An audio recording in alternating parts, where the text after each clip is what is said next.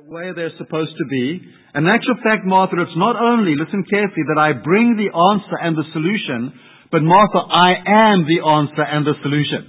It's interesting that when Martha thought about the resurrection, she thought about an event. When Jesus spoke about the resurrection, he spoke about I was told that you were responsive.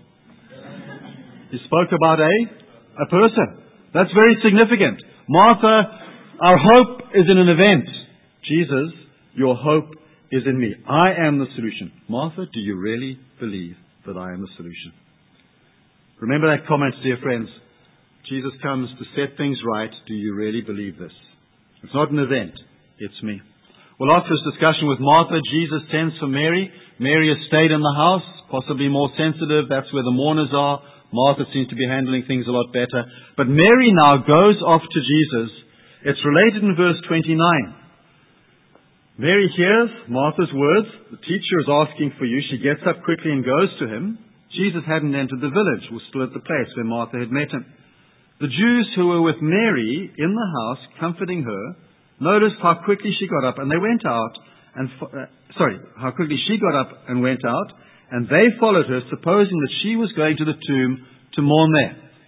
And the crowd comes to Jesus, and notice what Mary does in verse 32. When Mary reached the place where Jesus was and saw him, she fell at his feet and said, Lord, if you had been here, my brother would not have died. Exactly the same words as Martha. If you had been here, my brother would not have died. Now just stop for a moment. Let's take a bit of a backtrack and see what's happening. You see, Jesus has deliberately engineered this situation.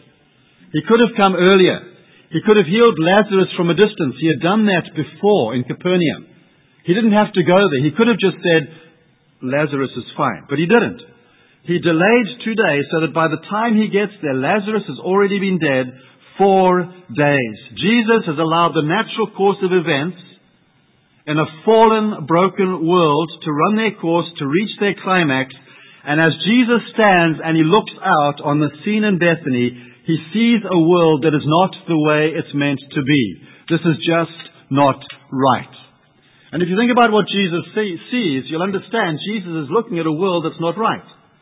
He sees sadness. He hears weeping.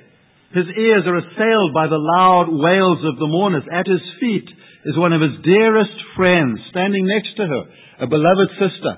And over there in the tomb, the cold, lifeless body of a young man whom Jesus had loved.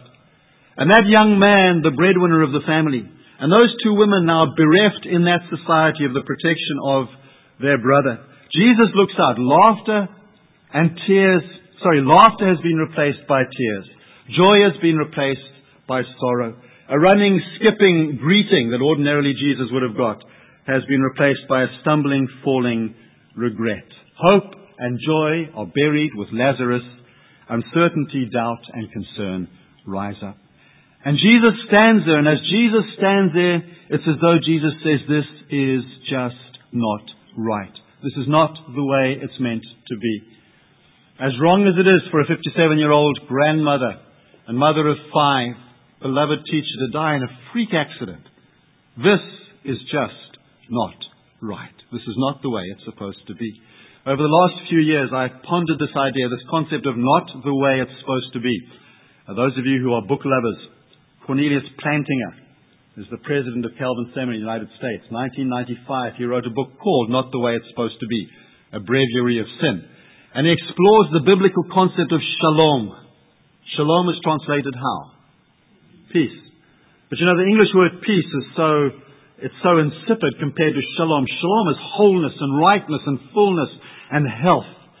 And what Plantinga says is that's what God intends. But we look at the world and we don't see that. And the world is not the way it's meant to be. Jesus sees a situation, not the way it's meant to be. May I ask you, dear friends, to take a moment and look around the world today? Surely this is a world that's not the way it's meant to be. I'm not sure how it is here in Oxford, but in Zimbabwe we have marriages falling apart constantly. We have children who are left to somehow make their way through the minefield of growing up without parental love and concern. We have communities of people, and I'm sure you do as well, who just a few miles from very opulent buildings are living in squalor and seeking to survive on next to nothing. We look in the world, we see teenagers, their highest value is pleasure, their sole virtue is self-satisfaction, and they're killing themselves with drinking, and they're killing themselves with drugs, and they're killing themselves with sex. In my own country, we have oppression, we have exploitation, we have corruption, we have HIV levels between 20 and 25%. We have between 15 and 20% of our people orphans. We have child-headed families where I know of one, a 15-year-old girl heads the family. The only way she can afford to provide enough money for school fees and for food and for rent is to prostitute herself to the men around. And so she gains the reputation of being a prostitute. And she gets HIV/AIDS, which means that she will die a sad death alone. It's not the way it's supposed to be, surely. Is this shalom? How do you and I react? How do you and I respond? Suicide bombers. That's not the way it's supposed to be, surely. Garbage heap communities. That's not the way it's supposed to be, surely. Air-conditioned 4x4 vehicles driving past blind, smelly beggars. It's not the way it's supposed to be. And even if we were to not travel so far, dear friends, but maybe just go into our own homes and our own lives, and I searched myself, what is there inside me? Immoral thoughts, immoral activities, anger, bitterness within my home, idols of wealth and power, promotion, fearfulness, self-centeredness. There is too much of not the way things are meant to be. And my question to you, I have two questions. The first is, how do you respond? And my second question is, how did Jesus respond? And I guess my third question is, does the first one resemble the second one? How do you and I respond to the world that is not the way it's meant to be? Well, how did Jesus respond? And can I give you very quickly, four responses? Response number one, Jesus responded by stating that He alone was the answer. And it's very interesting. Before Jesus does anything, He draws attention to Himself. And He says to Martha, Martha, you're in the situation where things are not right, but let me tell you, I alone am the answer. The most amazing promise of Jesus, the most powerful miracle, the most profound commentary of who He really is and what He had come to do. He has come to set everything right. He has come to take the brokenness and the sadness and the not rightness of the world and restore shalom, which is richness and completeness and wholeness and health. And Jesus doesn't point to an event, He points to Himself. He says, I am the resurrection and I am the life. There are 7 miracles in John and there are 7 I ams in John. And if you trace your way through the book of John over and over again, what Jesus does, every miracle He performs, every teaching He gives, He's got one purpose in it, and that is to bring the conversation and to bring the attention back to Himself. Over and over again, bringing the attention back to Himself. Now why? Some sort of egomania that needs to be fed? Oh no. There is a profound realization in the Son of God, He and He alone. Nobody else uniquely stands alone. He alone will set things right. He alone is the answer. Jesus' first response to the not rightness around Him is, I am the solution. Now what about you and I wonder? I wonder to what extent as Christians we are committed to this fundamental point. The only hope for the world and the only hope for ourselves and the only hope for our families and the only hope for our marriages and the only hope for our communities, I could go on and on and on, is the person of Jesus Christ. I know that it's politically incorrect to say, I guess I get away with things as a visitor that you wouldn't be able to get away with. But, that's the answer, dear friends. I mean, Jesus did not use an indefinite pronoun after the words I am. Sorry, an indefinite article. He always used a definite article. I am the. I am the. I am the. And so Jesus sets Himself up as the only solution. That's His first response. The second solution, Jesus felt outrage. Jesus felt outrage. Jesus makes this remarkable claim in verses 25 and 26 to Martha. And then Mary comes. Mary throws herself before Jesus. She says in verse 32, Lord, if you'd been here, my brother would not have died. And can I just quickly comment on that? Martha says, if you'd been here, my brother would not have died. Mary says, if you had been here, my brother would not have died. The people say later on, surely a man who could heal the blind could have prevented this man from dying. But what are they all by implication saying? It's too late now. He can't do anything now. If Jesus was here beforehand, he could have sorted things out beforehand. But things now are just too desperate. Jesus cannot help. That's why Jesus engineers the situation so that all of those options are gone. So that people look and say, it's absolutely hopeless, there's no hope. So Jesus can stand up and say, himself and say, yes, there is. That hope is me. Mary comes and she says this to Jesus. And then please notice Jesus' response in verse 33. When Jesus saw her weeping, and the Jews who had come along with her also weeping, he was deeply troubled in spirit.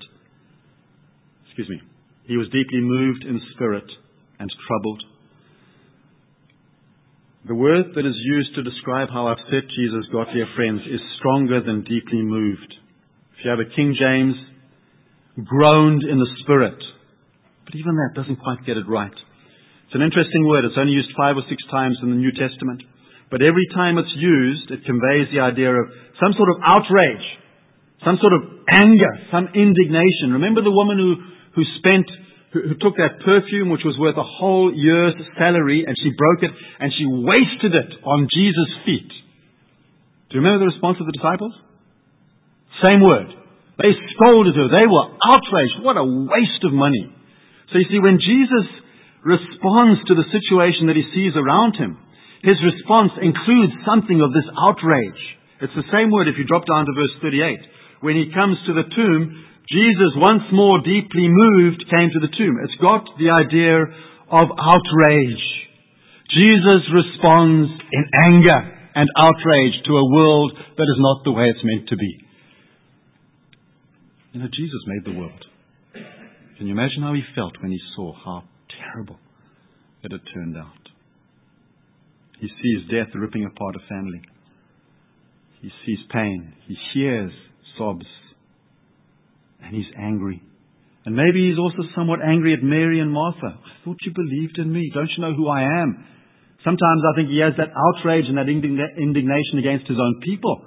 You're weeping as though this is the end. It's not the end. It's not just if I get you before he dies, I can help. I can help now as well. But there is this outrage that Jesus feels about a world that is not right. What about you and I? Remember, my whole point is, this is what we are called to do. Jesus is the only answer. Number 2, do we feel outrage when we look at the world? I'd like to make a statement that might get me in trouble with the pastors. There's not enough anger in the church. There's not enough anger in the church. I trust that that's provocative enough to get you thinking. Well, there's a lot of anger that's sinful. But there's not enough of this type of anger, that the world is not the way it's meant to be. We sort of closet ourselves off, don't we? We watch TV snapshots of people who are suffering the same way we watch a Brad Pitt movie. There's that distance. There isn't this anger. There isn't this not rightness when you flick through the newspaper the way you flick through a novel. We don't expose ourselves. When we go on holiday, I'm sure you're like me. I've got a place in Zimbabwe. It's up in the mountains. We go, it's lovely, peaceful. It's nice. I don't go to some of our high-density suburbs where there are 5 families living in one house, one in each room, sharing one toilet, and children playing in filthy streets. I deliberately don't. We tend to cocoon ourselves, dear friends. I think we need sometimes to break those cocoons. We need to start to feel a little bit of anger and outrage. This is not the way God expects things to be. That little girl shouldn't have to commit suicide just to keep her family going. There's something wrong here. There shouldn't be celebrities after the Brits throwing parties that cost more than most families will spend in a year. It's not right. And so Jesus feels this sense of outrage. Number 1, he's the only solution. Number 2, outrage. But number 3, sorrow. Verse 33 and verse 38 are outrage, but look at verse 35. It's the shortest verse in the Bible. 2 words, whether in English or in Greek. Jesus wept. Why did he weep? What we need to do as we look at the scriptures is just keep asking questions. Why did Jesus weep? He's about to raise Lazarus. Surely he should have said, Mary, come, don't worry. I love you. I'm going to raise Lazarus. Martha, why are you so fretful? Don't worry. Everything's fine. Why did he weep? You got the question? Maybe he wept for the same reasons he got angry. It's heartbreaking to look at the world the way it is. The same realities that caused Jesus outrage caused Jesus to weep. Outrage motivates us to act in faith. Sorrow molds us to act in love. Outrage makes us bold. Sorrow keeps us gentle. See, the problem with outrage without weeping is that we become arrogant and harsh. And the problem with weeping without outrage is we become sentimental and ineffective. But for Jesus, he was clenched teeth angry. And he was weeping eyes, sorrowful, as he looked at the world that was not the way it ought to be. If I said that there's not enough anger in the church, can I also add there's not enough tears in the church? The problem with preaching, and I'm sure my brothers would agree, is that, when you preach, you have to stand up a little bit later and look at yourself in the mirror. When was the last time I wept in my prayers for this world? Because it's in such a sad and a sorry state. Jesus is known in Isaiah chapter 53 as a man of sorrows and acquainted with grief. Do we weep? When was the last time a prayer meeting at my church ended and dissolved people in tears? When was the last time that happened with you? Gentlemen, if you don't mind me picking you out, I'm not sure what it's like. I have an idea in Britain, but Southern African males are tough. Weeping is for children and women. British stiff upper lip, we British men don't cry. I think sometimes that molds us. Well, we can stand with the Southern African macho male, or we can stand with the stiff upper lip Britisher, or we can stand with Jesus and genuinely feel so much the pain of the world and the not rightness of the world that even we men would be willing to let tears flow, because this is just not the way it's supposed to be. 3 responses so far. Number 1, he's the only solution. Number 2, outrage. Number 3, sorrow. But number 4, I need to take you in the last few minutes to another hill. We need to leave Bethany. We need to travel forward about 3 or 4 months and stand at another hill just 2 kilometers away. We need to stand and we need to look up at 3 crosses silhouetted against the sky, and we need to listen to the cry from that man in the center. And if there ever was a time where you could say this is just not the way it's supposed to be, surely it was that time. The innocent has been put to death by the guilty. The Creator is being killed by the creatures. The one who holds life and gives them life is the one from whom life has been taken. It's not supposed to be this way. It's the quintessence of not rightness, the cross of Christ. But from the cross, God establishes the foundation of a world that will be right. So appreciated Psalm 2. Jesus will rule everything rightly. There is a world where things will be right. That's all on the basis of the cross. The cross is the soil in which the seed of shalom will be planted and will flourish, and the whole of creation will come and find shelter under the shade of that tree. So my 4th response of Jesus is this. He died so that the purpose of God for this not right world would be fulfilled. He died. He gave his life. And maybe you sit there and you say, I'm glad Jesus did that. I say, Jesus expects you to do that. And I so appreciated the songs, and I thank God for the way he governs things. We sang about being like Christ and giving ourselves. All right, Jesus says, are you serious? If anybody wants to come after me, take up your cross, deny yourself, follow me. I died so that the purpose of God to restore this not right world would be fulfilled. I want you to die for the same reason and for the same purpose. And I'm afraid you can't squirm your way out of that, dear friends. Biblically, you can't squirm your way out of that. Jesus said a servant's not above a master. If it happened to him, he calls us to allow it to happen to us. It's the same not right world, dear friends. How do we respond? Remember my 3 questions. How do you respond? How did Jesus respond? Does the first resemble the second? Focusing on Jesus. He's the only hope. Outrage. It's not right. Clench your teeth. It's not right. Get angry at church. Sorrow. Weep in prayer. But then say, Lord, if I need to die for the purpose of rightness to be reestablished, then I die.